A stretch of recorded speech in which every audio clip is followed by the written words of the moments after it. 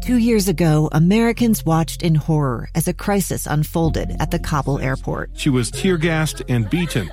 Images of thousands desperate to escape Taliban oppression filled our news feeds. More than 80,000 Afghans made it to America. But the story didn't end there. It was very cold. There was no power, no heat. Who would help our newest neighbors? I'm Andrea Smartin. In Stranger Becomes Neighbor, you'll hear the stories of some remarkable refugees who left their homes and their dreams behind, only to start over from zero. Their only possession was 3 blankets. And you'll meet Americans who stepped up to help them. You want me to come when you deliver your baby. What can one person do in the face of an international disaster decades in the making? That's Stranger Becomes Neighbor. Find us at kslpodcast.com. Follow us on Apple Podcasts or anywhere else you listen. Inside Sources with Boyd Matheson. Welcome back to Inside Sources. I am not Boyd Matheson. I'm Greg Skordas, joined this afternoon by Taylor Morgan. Taylor, I'm going to ask you this, although I think I know the answer. You've never run for political office before, right? I never have. You're too smart. I always ask my candidates that I consult in running for office, I ask them, are you sure you want to do this? I advise against getting into politics. So I should have consulted with you, because I've run several times, as people know. I'm 0 for 3, so I'm out of the playoffs. I'm going nowhere. But everyone you seem to work with, you must have the golden touch or something, because everyone you've worked with that I've heard about has done really well. Well, not everyone. I appreciate that, Greg. It's not exactly everyone, but look, we need good people to run for office. I make light of the fact that running for politics is a very hard thing to do. It takes a lot of work. It takes a lot of personal sacrifice. It's not an easy thing to do. It takes a lot of courage and a lot of commitment and, again, sacrifice. But we need good people to get into politics so that we have quality representation. We need more people to run. And, you know, one thing that we've done historically in this country is people have gone to events and spoken. They've gone door to door and spoken, handed out their flyers. We've kind of learned that hasn't been the best strategy in the world. And there is a group that has gone around to some of the states, especially the swing states, and talked about Democrats specifically, how to get more voters out. And they've got this thing where they do this. It's almost like it's called paid relational organizing. Now that's a big word for you, Taylor. Paid relational organizing, which is essentially paying people to go talk to their friends and family about politics. And instead of just going the door to door thing, let's just talk to your friends and family. I'm not sure exactly how it works, but it does work. I mean, this group got to the state of Georgia where it was very close, and as you know, they elected 2 senators from the Democratic Party by just a few votes, and this idea seemed to have been able to swing a fair amount of Georgians. Okay, Greg. We're filling in for Boyd Matheson today.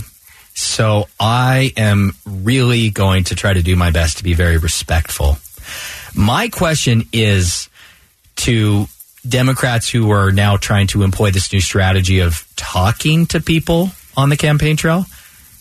What have they been doing before? Why is this new?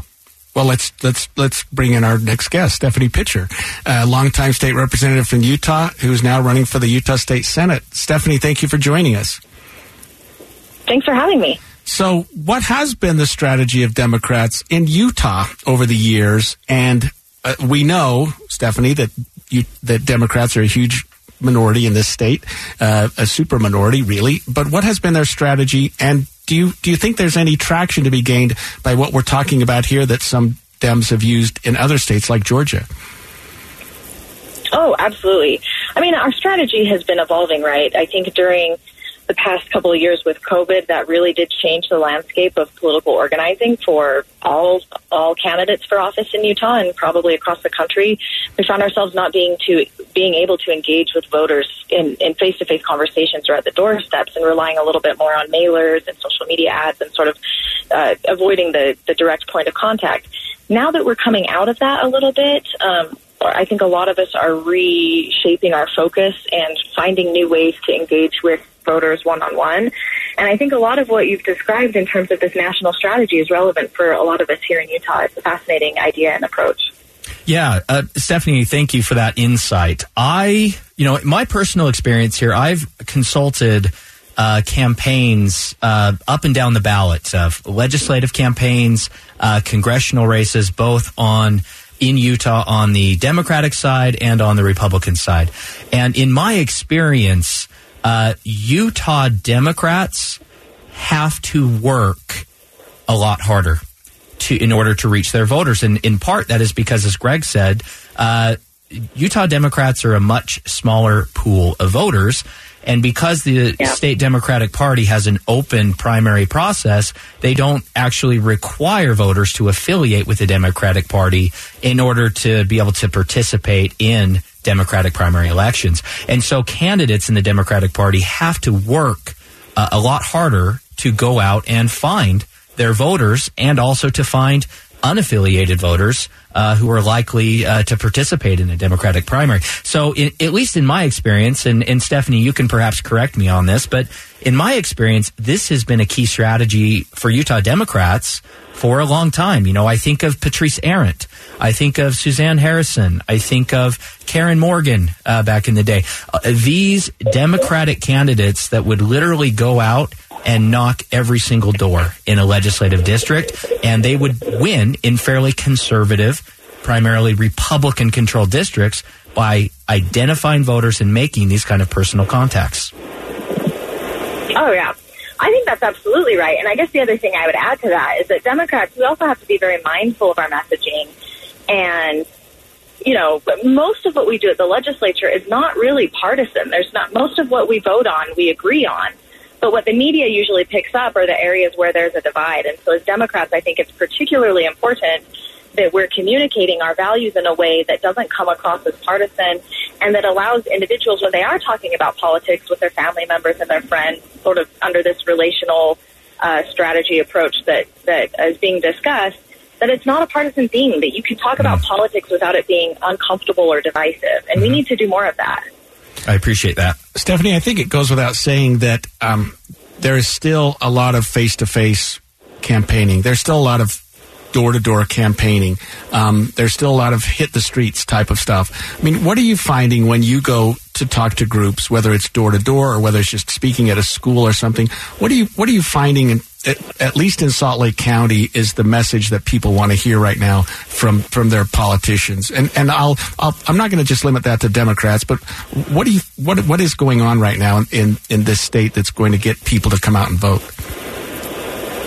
I think by and large what I'm finding with people is that they're sick of the partisan divide. They really are. I think they've seen a lot of that going on in Washington and at the national level for the past 4 or 8 years, and they're just tired of it. I think they want to feel like their politicians are doing something on their behalf and they're not up there just to posture or to gain cheap political points. And I think once you get on a doorstep or in a face-to-face one-on-one conversation with people and you actually start talking about the issues, the local issues that impact the way that they live, the way that they raise their families, the way that they work and pay rent and child care, then it gets a lot easier. And people just want to feel like their politicians are doing something for them and not up there to play games. Okay, Stephanie, can I throw a curveball at you? She didn't have any choice. Go ahead. Okay, here we go. That's right. I have a conflict. Perhaps I should disclose here. I have been involved with the Count My Vote initiative that expanded Utah's nomination process in all parties so that voters could nominate candidates through signatures and not just delegates at convention. And I have been on the warpath over the last couple weeks following what I have seen happen on the Republican side at county conventions. In the Republican Party, our delegates are so wildly out of touch with Republican voters that I am now saying it's time to get rid of Utah's caucus convention path to the ballot altogether. Are Democratic delegates as out of touch with Democratic voters as Republican delegates? That's a hard one for her to answer. Hey, Stephanie, I believe you already had convention, right? So we're talking to primary voters now, so you're safe. It's just Greg. Sure, no. I know. No, listen, I've heard from some of my Republican colleagues at the legislature about how their conventions went and how that landed. And I do think our Democratic delegates are different. I mean, it's really to game the system at a convention, especially for a House race. The House seat that is currently open, it's House 32. It's the seat I've stepped down from to run for the Senate. That race was won at convention by one vote. And I think the pool of voters was maybe 55. And I don't think that seat was gamed in any way. But my point is that it's really easy to do so if you're organized and if you know enough people.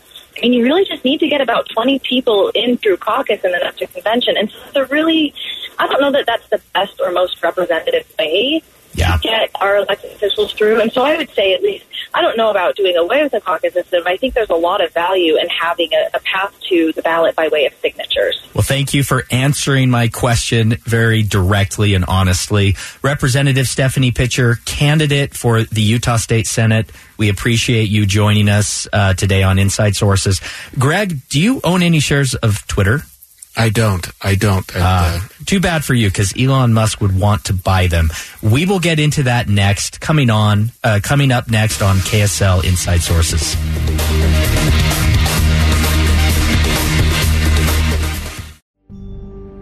A gun in the face. Then all of a sudden they all kind of lined up. They pointed their guns at me. And this is the point where I thought, I'm going to die today. Started 2 years of horror for an American in Venezuela. They said, you need to give us your phone and get ready because you're coming with us. I'm Becky Bruce, and I spent a year researching and piecing together Josh and Tammy Holt's story about their ordeal in a notorious prison.